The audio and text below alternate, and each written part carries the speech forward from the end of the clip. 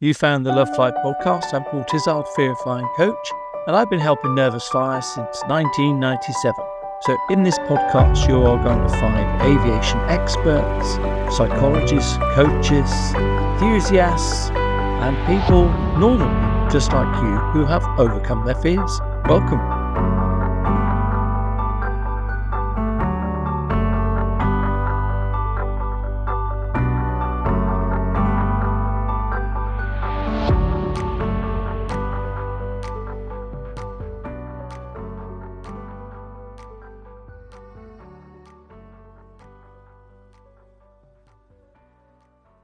And this week we're talking to the one and only Flyman Simon. I've been trying to get you on the podcast for ages, and a lot of people in our Love Fly Facebook group follow you, so that's how I came across you. And I can't believe our paths haven't crossed yet because of our backgrounds. But welcome, thank you. Thank you, Paul. What an introduction. Hope I live up to it. Yeah, definitely. Yeah. That's it. So tell us about yourself. Tell us what you do. Don't hold back, and then I can just shut up and listen. Yeah, I'll give you the short-ish version right. That I always had a love of aviation. When I was a kid, I always wanted to fly aeroplanes. My granddad got me into it, taking me to a local museum, an aircraft museum, and to the local airport. I always had a love, and believe it or not, air traffic control was the first one when I went on the first holiday that I remember anyway, flying through the cloud and all the rest of it, thinking, how do these aeroplanes see where they're going and everything with the not being able to see out the windows, and air traffic was my first sort of love. And then as I got older, I realised that I wanted to be a pilot. I applied to the Air Force. They ended up filtering me to be an engineer for four years. So I ended up servicing the Tornado engines of the aircraft that I wanted to fly.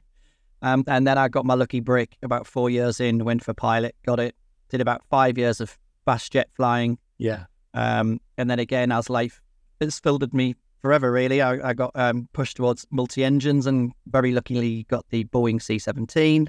Did 10 years on that, and then joined Virgin, flying the A350 now, and just got my command. But I've always wanted other people to love flying as much as I do. Yeah.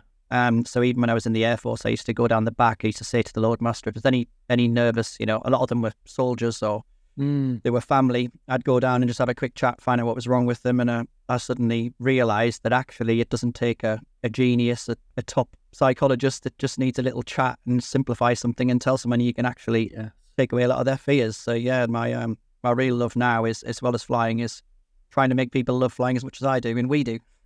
Well, okay, that's great. So you've given me lots of little things that I can pick up on. I didn't know that about your background in terms of you also been an engineer. Now, that's really interesting, because not every pilot will necessarily have that in-depth understanding, but you could fix it as well. I mean, this is just impressive. Gives me faith in the engines. Yeah. Anyway, and when the engineers sign things off and they just hand us the tech log and say this has been done, I actually have a full understanding of the real complexities that have gone on, the secondary, tertiary checks, regulation, manufacturing. How often things get changed out before they're even anywhere near failing. And yeah, it's a fantastic insight. It really has been. And do you ever sort of let on about your secret past, or do you just sort of... Some of the guys actually, there's a couple of guys at Heathrow who were in the Air Force with me, and I'm shocked. What are you doing here? And they're like, what are you doing here? You're in the flight deck. I'm like, oh yeah. Yeah, it's great to see people get on. And that's a really interesting journey as well, to go from sort of, you knew you wanted to go into aviation in some way or another, and then the route has been quite sort of squiggly, hasn't it? And the one thing's built on another. That's really interesting. So tell us a bit about your life now. What you're doing. So yeah, it's been an amazing journey so far with the airline that I'm at.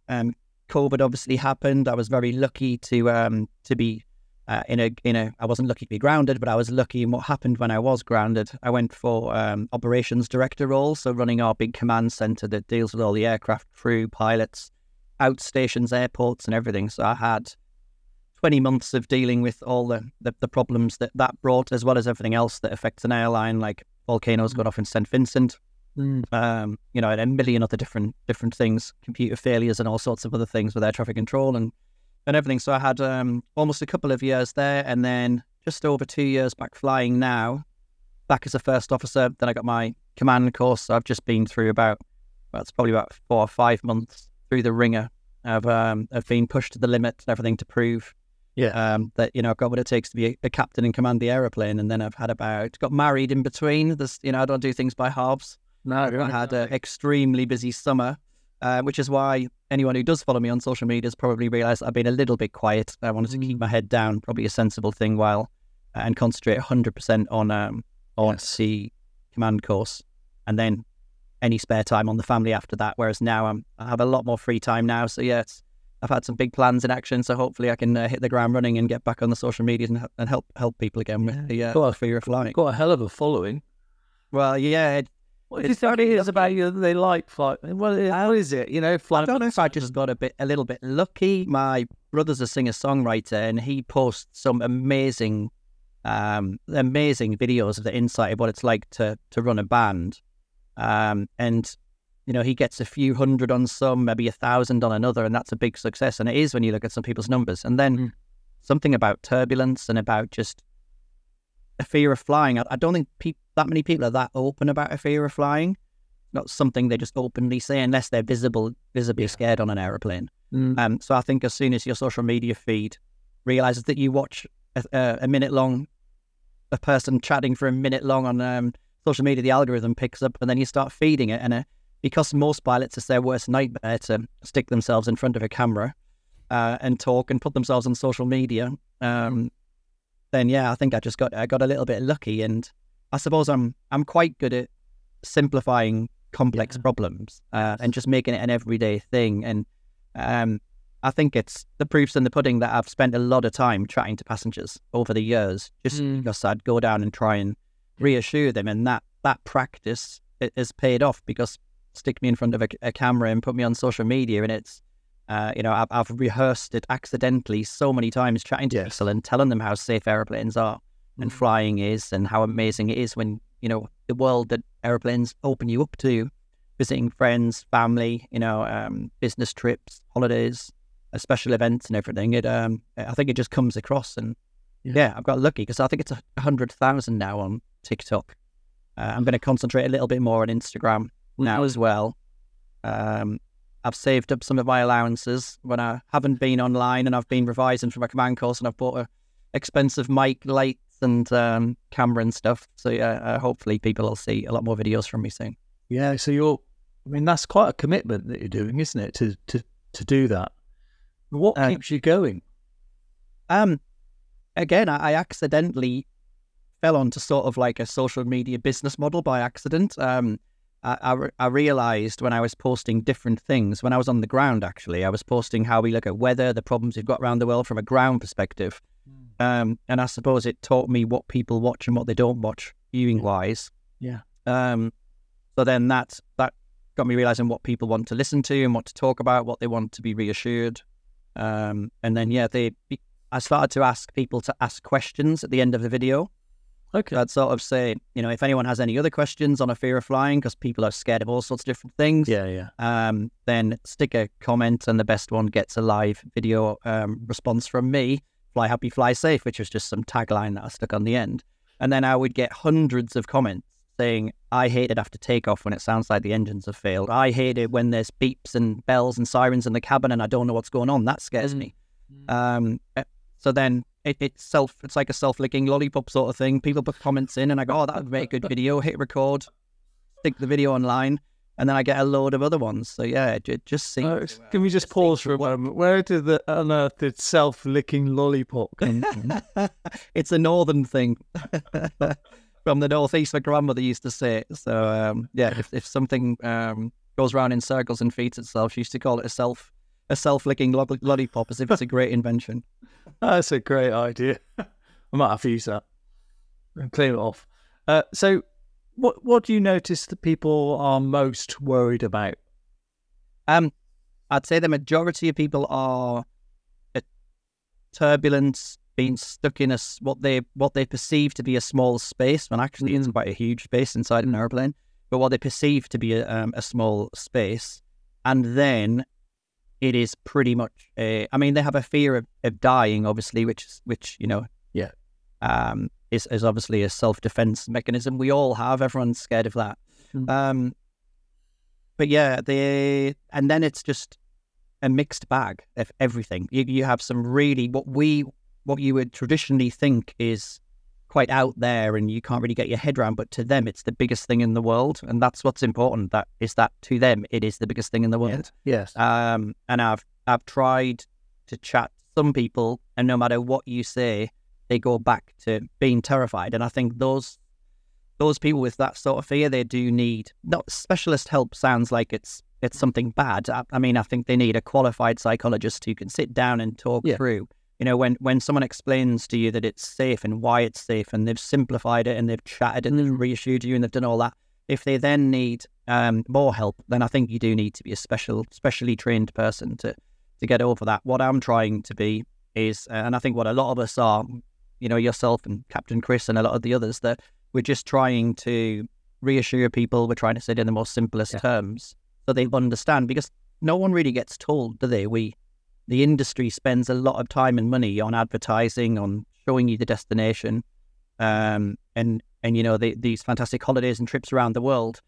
The bit when the doors close to when they open on board, no one says anything other than they shove a safety card in front of you, and then they start talking about the aircraft being on fire or ditching in the sea. Which, no wonder people are terrified. What you need to realise is that's the similar thing when you go and visit an office building. The first thing they do is give you a fire brief, and where you would the muster point outside. It doesn't happen. But you know, that's like people going into an office and being terrified of it catching on fire. It's so yeah, I try and simplify it all really, and try to make people understand in a way that they realise it is safe. Yeah. And that they've got something to come back to remind themselves how safe it is. No, you do that really well. You do that. Yeah.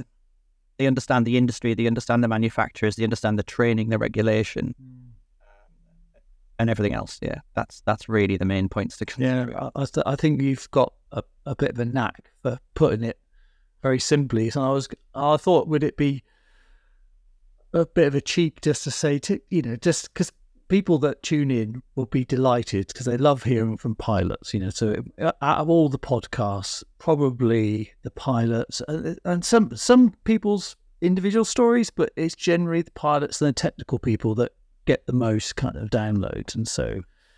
I don't think you can tell people enough about turbulence and why it's safe and all that sort of stuff. So I thought, get you on with your knack for explaining things simply. Maybe I'll ask you, right, okay, so somebody says to you, I'm really worried about turbulence. Yeah. What would you say? And maybe there's a couple of other springs, if you don't mind. Yeah, no problem at all. I think the biggest issue that people have is we all grow up with these adventure films that are really exciting to watch. And the many TV shows and movies, if they have anything to do with an aeroplane, the oxygen, there's shaking, there's lights flashing. Yeah. Everyone's screaming, oxygen masks come down. Yeah. Next thing, the aircraft's diving towards the ground, and, everyone's an issue. That's what we're fighting from day one, really, that everyone's had that drilled into them, that's reality. Just like Jaws, if you go swimming, a shark's going to kill you. It's pretty similar. When actually the reality is we get trained to such a high level. We fly little airplanes first in turbulence, and we get to know what it's like, and then you get to bigger airplanes. And actually, I think one of the facts that make people realize that it isn't dangerous is actually pilots intentionally fly into turbulence. Sometimes we don't fly into clouds. We don't fly into severe turbulence on purpose when it's to do with weather or.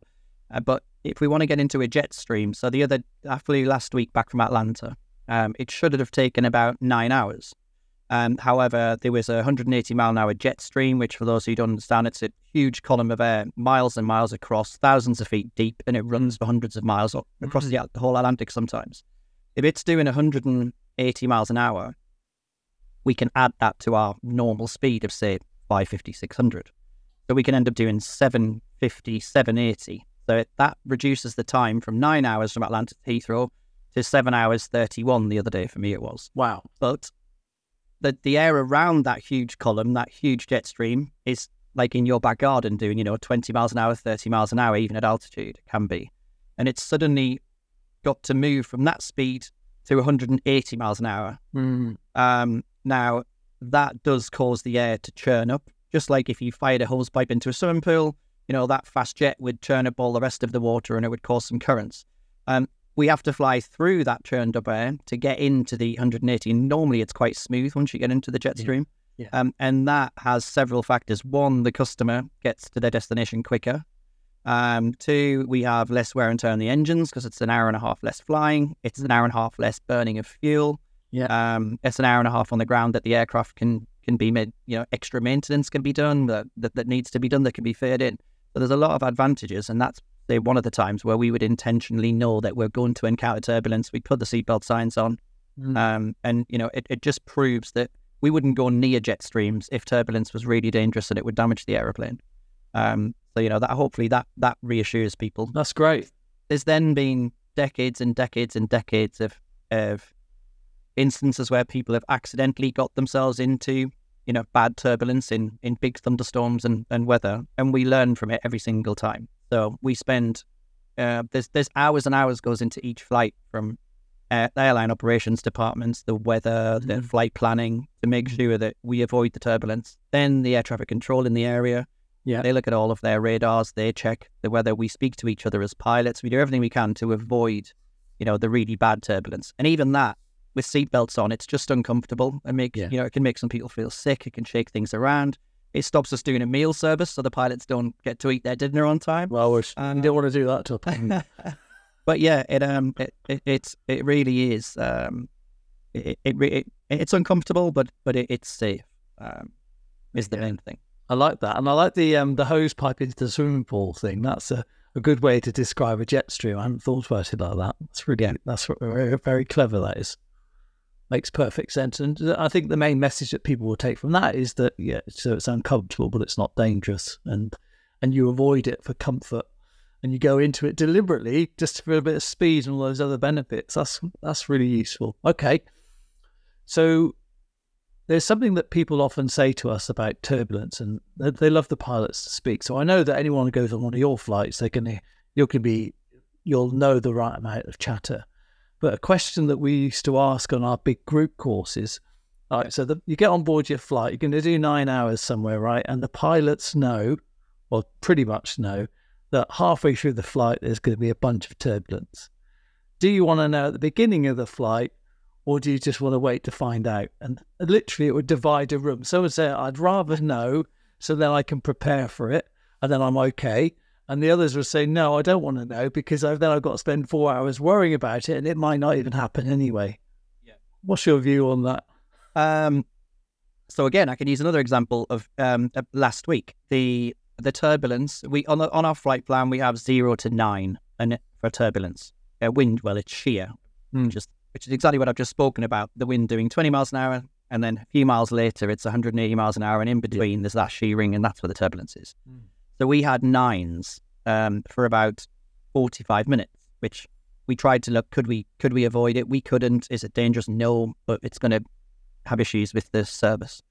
So if we told all of the passengers and the crew, and I mean, we'd let the crew know that there was a possibility, but if we'd geared everyone up for this awful hour and a half of being shaken around terribly, people would have been really anxious, really worried. An actual fact, it didn't happen at all. There was a few little rumbles. We put the seatbelts on. For a couple of hours, we were speaking to air traffic. We were speaking to other aircraft ahead. Is there any turbulence? What levels are best? And no one was encountering this turbulence. Now, there's two sides of the coin. One, the models and all of the meteorologists and the forecasters and everyone else, the scientists, can say, we think there's a real high chance of moderate to severe turbulence in this area. So they will tell us about it, obviously.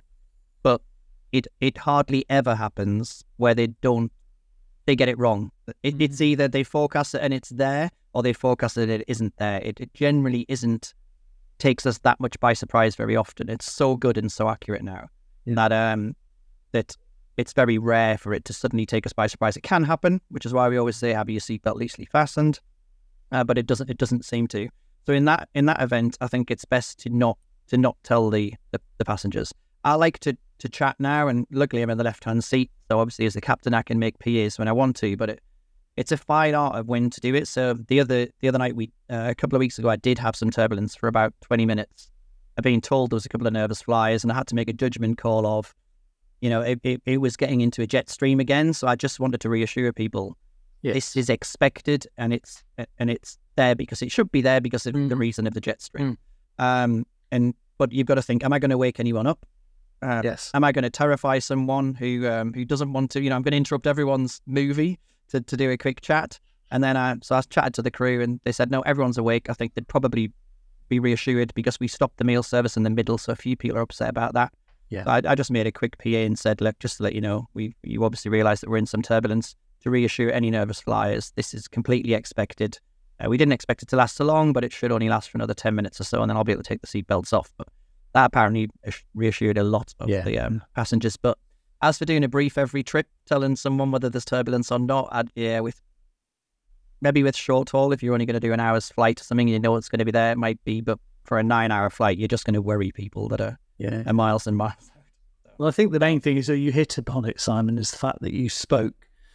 And one of the things we know is that not just nervous flyers, but just flyers and people who've yet to admit to being nervous, they quite like to hear from somebody at the front, because obviously you're this sort of disembodied voice now and behind your bulletproof door. So they can't imagine what might be going on, what you're like. And so whenever you speak, it's massively helpful. And that was a really nice way of doing it. If you literally said it like that, it sounds really natural, like, so a professional just chatting to you, like, oh, by the way, we knew about this. I like that. That's really good. Yeah. That's two of the issues that we have, really. We'd love to be able to speak to people every time. And we'd love to put the seatbelt signs on whenever there's any chance of turbulence. That's always a bit of a judgment call. If there's any doubt, we put the seatbelts on. But sometimes you think, you've got 3 or 4 babies on the flight, it's the middle of the night, that they're in their sky cots safe. It's a big deal when you put the seatbelt signs on. In days gone by when we had bars on the aeroplanes and stuff, the crew, if it was getting a bit rowdy, would sometimes say, can you just put the seatbelt signs on to empty the bar? Because we've asked them quite a few times, and people are trying to sleep and they're getting a bit rowdy, and we don't want to spoil their 50th birthday party. And you think, but if I do that, I've got to wake up babies. I've got to, it's a big deal putting the seatbelt signs on unless you do actually think that you're going to come across it. And again, I'd love to put PAs out all the time to keep people. I like the sound of my own voice, if you haven't noticed. But again, you're going to disturb people. Some people, on long haul flights especially, some people pay a lot of money for comfortable seats so they can sleep to be fresh and ready for their business meeting in the morning. Others have spent a fortune, once in a lifetime trip for their 50th birthday with their friends, and they want to party, and it's quite hard for the crew sometimes to find that balance to satisfy everybody. It's call that really nicely, actually, that sort of that tension between different people, what they need, and but yeah, that's really interesting. All right, then let's go. So what other things do you think bother people? I know turbulence, that's a good one. In my mind, it's things like the stages of flight, understanding what happens at 1,500 feet and all that sort of stuff. Yeah. How do you talk around? I mean, maybe you disagree with me. There's something else that's more obvious, but I think that for me would be up in the top sort of 3 or 4. Yeah, it is. I get a lot of people asking why it sounds like the engines have failed at 1,000 or 1,500 feet just after takeoff, and it feels like they're dropping out of the sky. Yeah. Another one on the same vein is in turbulence, we dropped thousands of feet or hundreds of feet. And I think that one can be explained away reasonably easy to people by, one, how pilots are tricked by Flight Simulator. We don't move anywhere in that little box. It rotates and it turns and twists. We think we're braking hard. We're doing, 45-degree bank turns. We're accelerating, climbing, descending. But actually, it's just that box with a little movement, and the visual cues inside tricks our brain into thinking that we're doing all of these crazy movements. Sat down the back in the, you've got very little visual references as a passenger. And if the aircraft moves a little bit and then your brain doesn't sense it's leveled out, it can continue to think that it's dropping, it's decelerating, so your brain can be tricked a lot. So that one after takeoff, for instance, we may need almost full power to safely get airborne and climb away. But once we're at 1,000 feet, we don't need all that power. So why waste the engines? Why put out loads of noise? Why burn extra fuel? Everyone's really conscious about the environment and carbon footprint, so we'll reduce the power to the next amount we can drop back to safely for the climb. But that comes with it a bit of a disadvantage for the passenger who just sees they can feel by the seat of their pants that the aircraft changed its attitude somewhat. The nose has dropped a little bit. We bring the power back at the same time, and that's exactly what a flight simulator does to tell you you're descending. So to them, it can feel like they're descending with no visual references. So they get tricked into thinking that they're dropping when actually we're still climbing at 500 to 1,000 feet per minute. So if you look at 1,000-foot block of flats in, a big city, we're climbing that whole block of flats in a minute, even when it feels to a passenger down the back that we're dropping.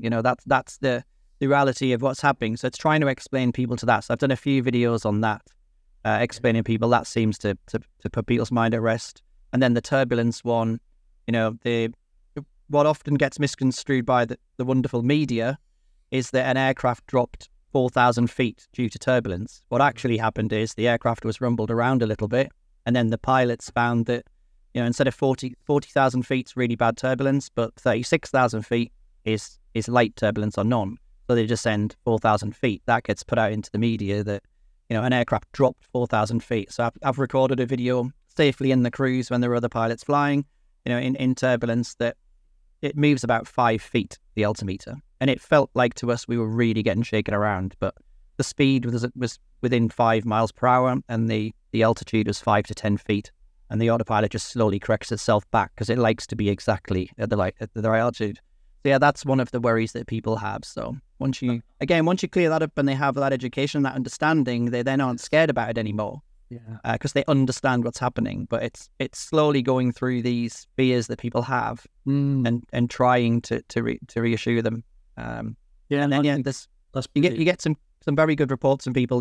15 years I haven't got on an aeroplane, and now I can visit my daughter in Vancouver, or because and I think you've just educated yourself. I've put out some simple information, but it's made a huge difference to some people. So that there's a lot of job satisfaction there. But yeah, your original point, it's that the turbulence is quite easily explained, as is the your brain being tricked into descending. No, that's good. I like the sort of like linking it to a big sort of high-rise block of flats. That's what you're doing every minute. That's really helpful, isn't it? Because when you look out the window, you can't really calibrate at all, and so that's a really helpful way for people to think, oh, you're the gift that keeps on giving. Let's get some more. Okay, so other things that people worry about in terms of the safety now is the security, sometimes the terrorism, that side of it. I think particularly since 9/11, for those who flew before, it would have had a very different experience to how it is now. Even though I thought, I was flying then, I thought it was really, really safe then. I didn't think of it as any less safe. But now it's just been ratcheted up even more so with the sort of the way that you get security scanned, the liquids and all that sort of stuff. What's your take on all of that? The ground job that I did gave me a real insight to just how much planning, thought, experts, different agencies, from the worldwide agencies get involved in these sort of decisions, and intelligence and lots of learning points, and you do just have to. It's at some point you have to just put a bit of faith in the sort of authorities and the agencies that are responsible for it, and they have the bigger picture. Yes. And it's a frustration now, and I do notice people are getting frustrated easier these days. But I think you just have to, for the sake of a few minutes, I think everyone's better off to be safe. And it's not just what you mentioned. It's people sneaking alcohol onto aeroplanes. It's again education. People don't understand what is and isn't dangerous on an aeroplane. So people will complain about, I can take my phone on an aeroplane because that battery's safe, but I can't take my hoverboard or this piece of medical equipment that I need because the battery in it hasn't been cleared and tested. So yes, when you're allowed to take something onto an aeroplane, it's because it's been tested, it's been proven to be safe. If there's even a tiniest chance of something going wrong, like everyone's mobile phone, there is a chance that 1 in a million might heat up and get hot. So we have procedures on board. We have, bags on board which contain the heat, cool it down and stop it becoming a real danger. All of these things go on in the background. you just have to have the faith that someone's thought about it, made a sensible decision, and they don't think that, even if it's a small risk, they've decided that risk isn't safe to take. So yeah, I get on board every day, and I feel safe.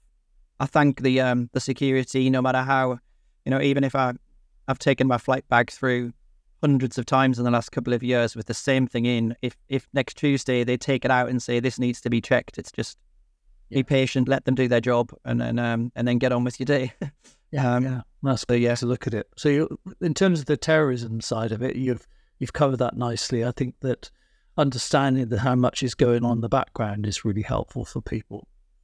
So can I ask you some random questions that sort of people, I'm sure there's other topics, but you've got a really nice way of explaining things. So I think I kind of want to take advantage of that, because I'm thinking of the nervous flyer listening to this.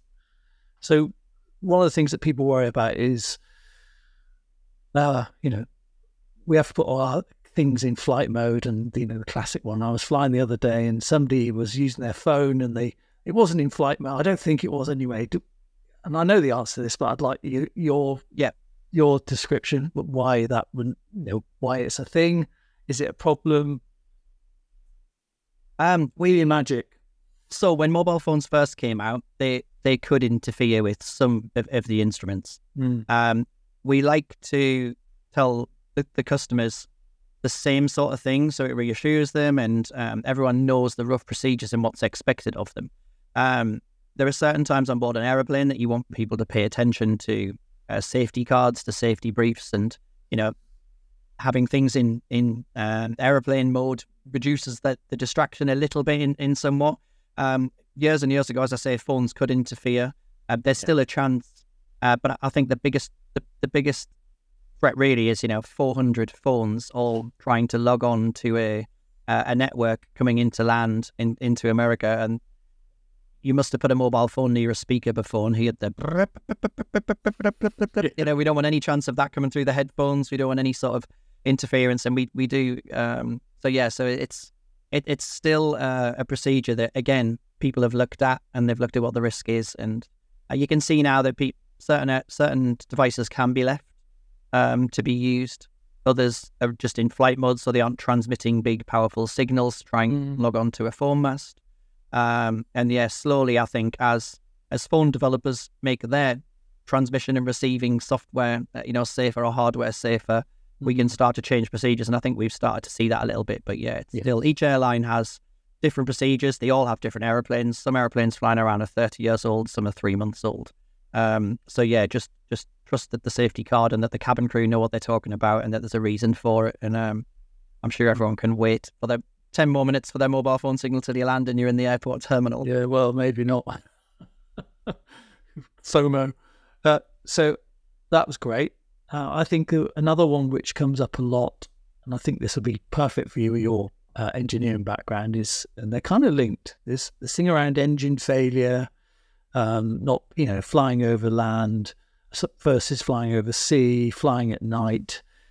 All these things conjure up lots of images, questions, and worries in people's minds. But if we start with talking about engine failure and why the routing that you do, and how neat, this flying across the water thing is a big deal, as you know. So anything like that will be really helpful. So I feel like I'm dumping on you, Simon. No, it's got a really nice way of describing stuff. So firstly, I think the easiest way to prove how safe the engines are, and how very, very rarely we have any issues with them at all, never mind them failing, is if you think of all the pilots and the cabin crew and all of their partners, wives, kids, people that they love. If every time you went to work, you were hearing about, did you hear about this aircraft had an engine failure? Oh, this one for, Singapore Airlines had an engine failure. American had an engine failure. It very, very rarely happens amongst all of the aircraft, on Earth. It's very, very rare. And that's because, again, the engine manufacturers learn that any issues, any failures, and they get rid of those failures. So the engines are super, super safe. I suppose the second one is that we plan for the absolute worst, even though the chances are so, so slim. Before we even get off the ground, we know where we would divert to, where we would turn to, up for the entire route. and it's not just a guess, finger in the air type thing. It's written down, it's regulated, and it's legal. We have to have a certain distance or a time to an airport at all times. So, and they've worked out the chances of probability we can get there absolutely no problems whatsoever, even with one engine. The third thing I think as well is that we have two engines, but really we only need one. We can do everything with that aeroplane with just one engine, and we do it a lot of the time in the simulator. Every single time we get in the simulator, we do lose an engine to whatever reason, whether it just flames out, whether we have bird strike, whether we have a fire, a failure, or it's vibrating, so we shut it down to be safe. So we're constantly practicing flying around on one engine. We can cancel an approach and we can fly around. We can cruise for hours to a different airport. And we can do everything that we do normally with two engines. The second engine really is there for efficiency. It allows us to fly higher. It allows us to fly where the engine's a lot more efficient and burn less fuel. It allows us to go further. And it's a huge redundancy thing. We only really need one, but we've got two. So if one fails, we're still perfectly fine. So yeah, the engine failure thing really is, we have two. They're tested to destruction. They know exactly when they do actually fail, and then they take a huge margin off and then a bit more of a margin off, and then the maintenance procedures fix, repair, service anything that could go wrong before it has any chance of going wrong. So they're incredibly reliable. Hopefully that again reassures people that, wherever we are in the world, even when we're over high terrain, we fly to India over the Himalayas, we have a plan and it's briefed to the pilots. If we lose an engine here, this is how we're going to turn. This is how we're going to turn away from the high terrain, because with one engine, we can only fly at, say, 23,000 feet. That mountain would be an issue. So our routing would be away from the mountain. At worst case scenario all the time, in case we ever need it. Hopefully that reassures people that they have. I think so. Yeah, I think it does. I mean, people have similar things when it comes to flying over water and flying at night. Anything you'd like to add about that?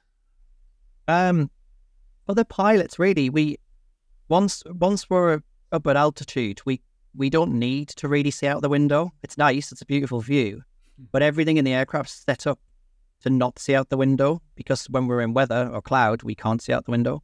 So whether it's dark or light, it's really, it doesn't change for a commercial pilot, really. We could be in cloud and not see, it could be dark. There's no real difference. Yeah. We can still see everything we need to, because the radar is our eyes, air traffic control are our eyes, other aircraft are our eyes, our instruments. And so really flying at night, it's no difference. Landing at night is not really hugely different. So yeah, I can see why looking out into the, out of the windows and it's just pitch black.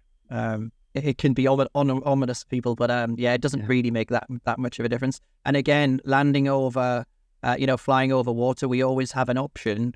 But when we're flying over Central Europe, we have options. We don't really want to be using that option, and the chances are we won't have to. So whether we use an option over water or whether we use an option over a huge continent, we're still diverting because of a problem or a medical or a.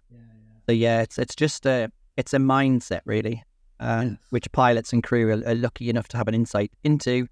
But I think the thing that's really nice about that is that you're talking about all the redundancies or capacity with normal people would say. But that I think no single point of failure.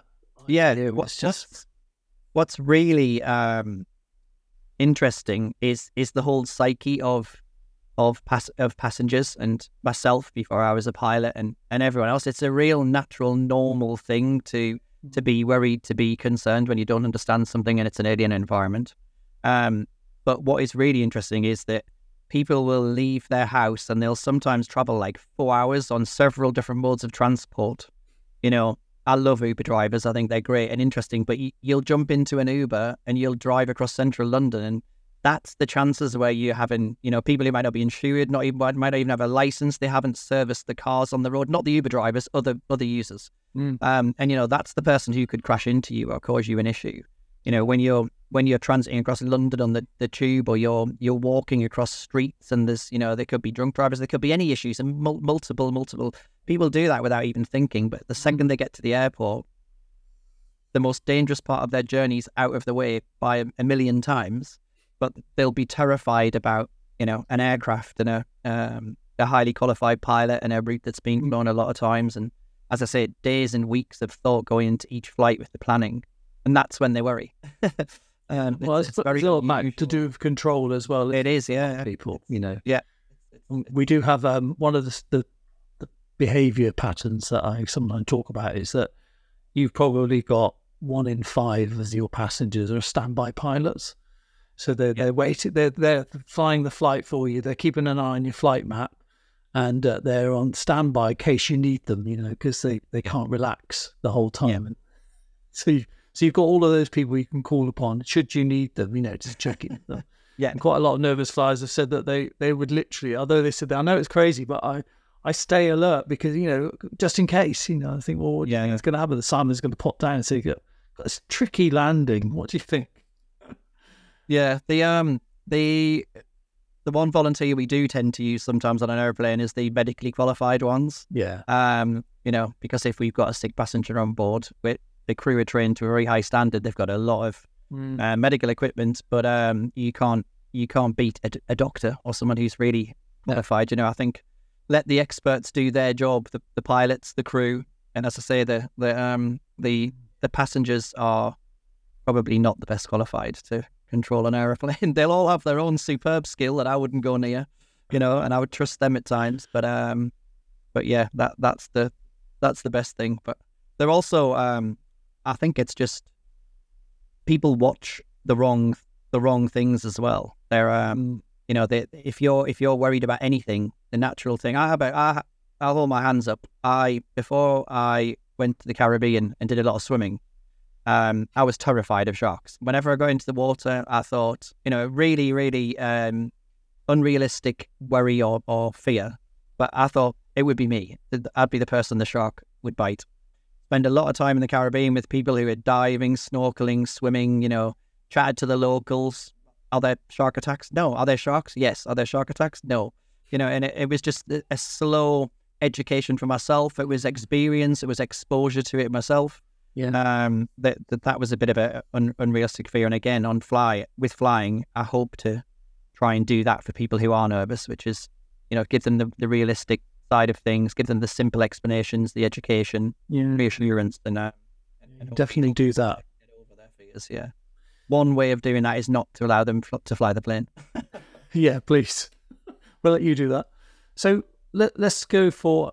People will be going, ask him all this, ask him about that, ask him about that. But I think there's a general sort of theme that I often say to people that there's come some point that there's only so many what-if questions you can ask a pilot. There's only, at the end of the day, you'll have to make a decision about who do I trust? Am I going to put it into this? Because I won't have all my questions answered, but that's not your job. Your job's to let them do that. So if you were to kind of to sum up, like your best kind of tips, advice, wisdom in terms of why people shouldn't be worried about flying, what would you say? Yeah, then it goes back to that point I said earlier. The pilots and crew and even the airport staff and air traffic control, we hear about the actual real incidents and the real issues and things that have gone wrong on an everyday basis. We even get trained against them happening to ourselves. So we get full exposure to the worst side of aviation, if you want to call it that. What can go wrong and what can worry us. We also fully go through all of the drills and the procedures when it does go wrong. In the swimming pools, slides coming out of the doors and all the rest of it, and all of and we still, knowing all of that, get on board aeroplanes with big smiles on our face. And we can't wait. I wake up and when my alarm goes off and my wife will say, "But you get up every day and you just like for work and you never are annoyed about going to work or upset about going to work. You're always happy." And she's cabin crew as well, so she sees the same side of it. But yeah, that amount of people worldwide who get on aeroplanes having heard and seen the worst, it isn't actually that bad. And that's the realism of it. All of the things that passengers rightly worry about, and I understand why they do. The people who witness it, hear about it, experience it from friends and colleagues, they get on aeroplanes absolutely fine, because it really is extremely rare for things to go wrong. And when they do go wrong, actually for us, a diversion to another airport, a cancelled approach where we just, take off again and come round, and that's the safest thing to do. And we land again the second time round. No one gets hurt, no one gets harmed. It's a safe thing to do. And people continually get into aeroplanes, as I say, hearing the worst. So it can't be that bad, can it? And it isn't that bad. People should get reassurance from that, really, I think. Well, definitely. I mean, that is just diamond. Simon, that was brilliant. Honestly, that was really lovely stuff. And I'd love to just ask you, because you've got such a nice way of explaining things. It's very kind of normalizing, and that's very helpful. And so if anybody wants to follow you, I mean, there might be a couple of people who aren't, I'd be very surprised in this group. Most of them have mentioned your videos and already. So I guess you've probably got quite a huge following. But if anybody is looking for you, then your Instagram and all the rest of it will put... Yeah, they're all the same. There's TikTok and Instagram mainly, which is flyman_Simon, my name. So it should be like Pyman, Simon the Pyman, Flyman Simon, that's right. So how did you come up with a name for it? Because there's quite a few pilots out there that are doing this now, but what I liked about yours, you're thinking about the end user. And so there are some pilots, I won't name them, but it's almost like, are you a pilot or are you a model? Which is it? Yeah, they are. They're the ones I mean. I did a lot of research into the sort of social media side of things, and because it's quite hard to break out these days. There's so much saturation in every industry, and it's really hard to. So I did quite a bit of research, and one of the top tips was that your handle or your name on social media should tell people, one, your name, so they know who you are and they can relate to the human side, and two, you should just be able to read someone's handle and what are they about. Yeah. If you have to watch 3 or 4 videos to realize what they're about and that's confusing, then you're going to have no idea. So I thought, well, it rhymes. It's easy when I tell people. And yeah, it's so Flyman Simon. But and it conveniently fits into the shape of an aeroplane, which is my branding. So yeah, I've kept it at that. It seems to work. People recognize it and they talk about it on board. The crew will go, I'm sure I know your face from somewhere. We must have flown together. And then you're the TikTok guy. You're the you answer people's questions. So yeah, Flyman_Simon. It's on TikTok and Instagram. If everyone could follow me on Instagram, that would be amazing, because I'm trying to build that up a little bit. Yeah. And then I have an e-commerce store, which is basically a fancy way of saying I have a little shop that sells different ebooks. Right. There's not a lot on there at the moment, but there's a lot on my computer, which is about to be put on there. So there's a jet lag recovery. I'm trying to encompass all things traveling and fear flying as well. So there's jet lag recovery tips on there. There's an introduction to turbulence, and then there's a much bigger turbulence flight manual. There's I've written a guide from a pilot's point of view, and all of the cabin crew and all the customers I've spoken to, top tips about traveling with a baby and a toddler. That's about to go on there. So there's about 40 or 50 tips about traveling with a baby or toddler on board aeroplanes and what I can do and clear their ears in flight and all the rest of it. There's a similar one coming out on a teenager and a young person's first trip away. I was thinking back, my first lad's holiday to Ayia Napa, when my parents tried to lecture me on the dangers. You don't listen. And I thought it would be great if somebody could get a document or a cool little ebook that you give to your 17, 18-year-old nephew or niece or son or daughter, whatever, and say, have a read of this. It might just stop you hurting yourself or getting into trouble on holiday. So yeah, there's going to be a lot more things like that, but there'll be more turbulence. There'll be more explaining what we do, decision making and our training. And then there's the main big book, which is still at about 60,000 words. I have to finish that, which everyone keeps pestering me for. I need it to before I get on a plane, which again is all the stuff we've talked about. Each chapter is just explaining it in a simplified way of why you... Oh, let us know when that's out. That's on an aeroplane one to plug. So, generally, what's the big plan for you? What's next? I mean, you're a captain now, which is great. Yeah. But, that takes a lot of my time. Yeah. Obviously. And then, it's just trying to build the social media side of things, really, where it gets to a point where I can answer the videos and that keeps the social media side going. And then, get some of the books out there. I've got some ideas for an audio book version of it, the main book. And then eventually some sort of course whether it would be a downloadable one that you just watch or interact with as opposed to a one-on-one meeting. So yeah, just so I can help as many people as possible. Really, it seems to get people on aeroplanes and help people. So it keeps me out of the pub. I tend to go to the gym and do some work on this down route now, as opposed to I've seen all the sights of the different places that we go. There's always still something else to do that's amazing with the crew and the pilots. But yeah, it really keeps me entertained. It's something I love. It's something I can do for the next 20 years till the end of my career. I think it's great. Yeah, that's it really. I think about it, and I can't speak for everybody, but I just think it's amazing what you're doing. There's a lot of people out there that need help, and it's great that there's people like you doing the stuff you do and the way you do it, which is, unique to you. You've got a really nice style of really normalizing it, which I think is like. Well, like I said, I've got to say, I've got a lot of inspiration from you. I saw your book with Richard Branson on the front when I was on the ground, and had a little read of it and thought it was fantastic. You've done years and years and years of dedication to courses now, which I think is a great thing. Yeah, I'll cut this bit out at the end. That's just embarrassing. Hopefully we could all work together. I'd love to come back on again and chat about different areas of topics, see what went down well and what other people want to hear more or less about. And well, if you wouldn't mind, that'd be brilliant. Yeah, it would be great, Paul. So yeah, thanks. Because I think people often have questions, and if we have a bit of warning, because I wasn't quite sure if we'd get it together with rosters and all the rest of it, but if I thought it was definitely going to go ahead, I would have probably got a bunch of questions, because you've got such a lovely way to describe it. I think we'll do that next time. Do a quick fire, round of questions that people. All right. Yeah, because nothing threw you, did it? You straight back. Nice little way. So this is our goal. Then is to try and catch you out. What can we ask him? Yeah, that was really good. Thank you. Really grateful, and really nice to properly meet you. And thanks again, Simon. Keep doing what you're doing, mate. It's awesome stuff. You too. Brilliant. Thanks so much, Paul. Thank you. Speaking to you. Bye. Thank you for listening to the Love Fly podcast. I hope you're finding it helpful with your fear of flying. Now, if you do need some extra tailored help, you can go to our website, lovefly.co.uk, and click on the courses button. You'll find more help there, such as our 30-day program and our on-demand webinar. Thanks again. See you next time.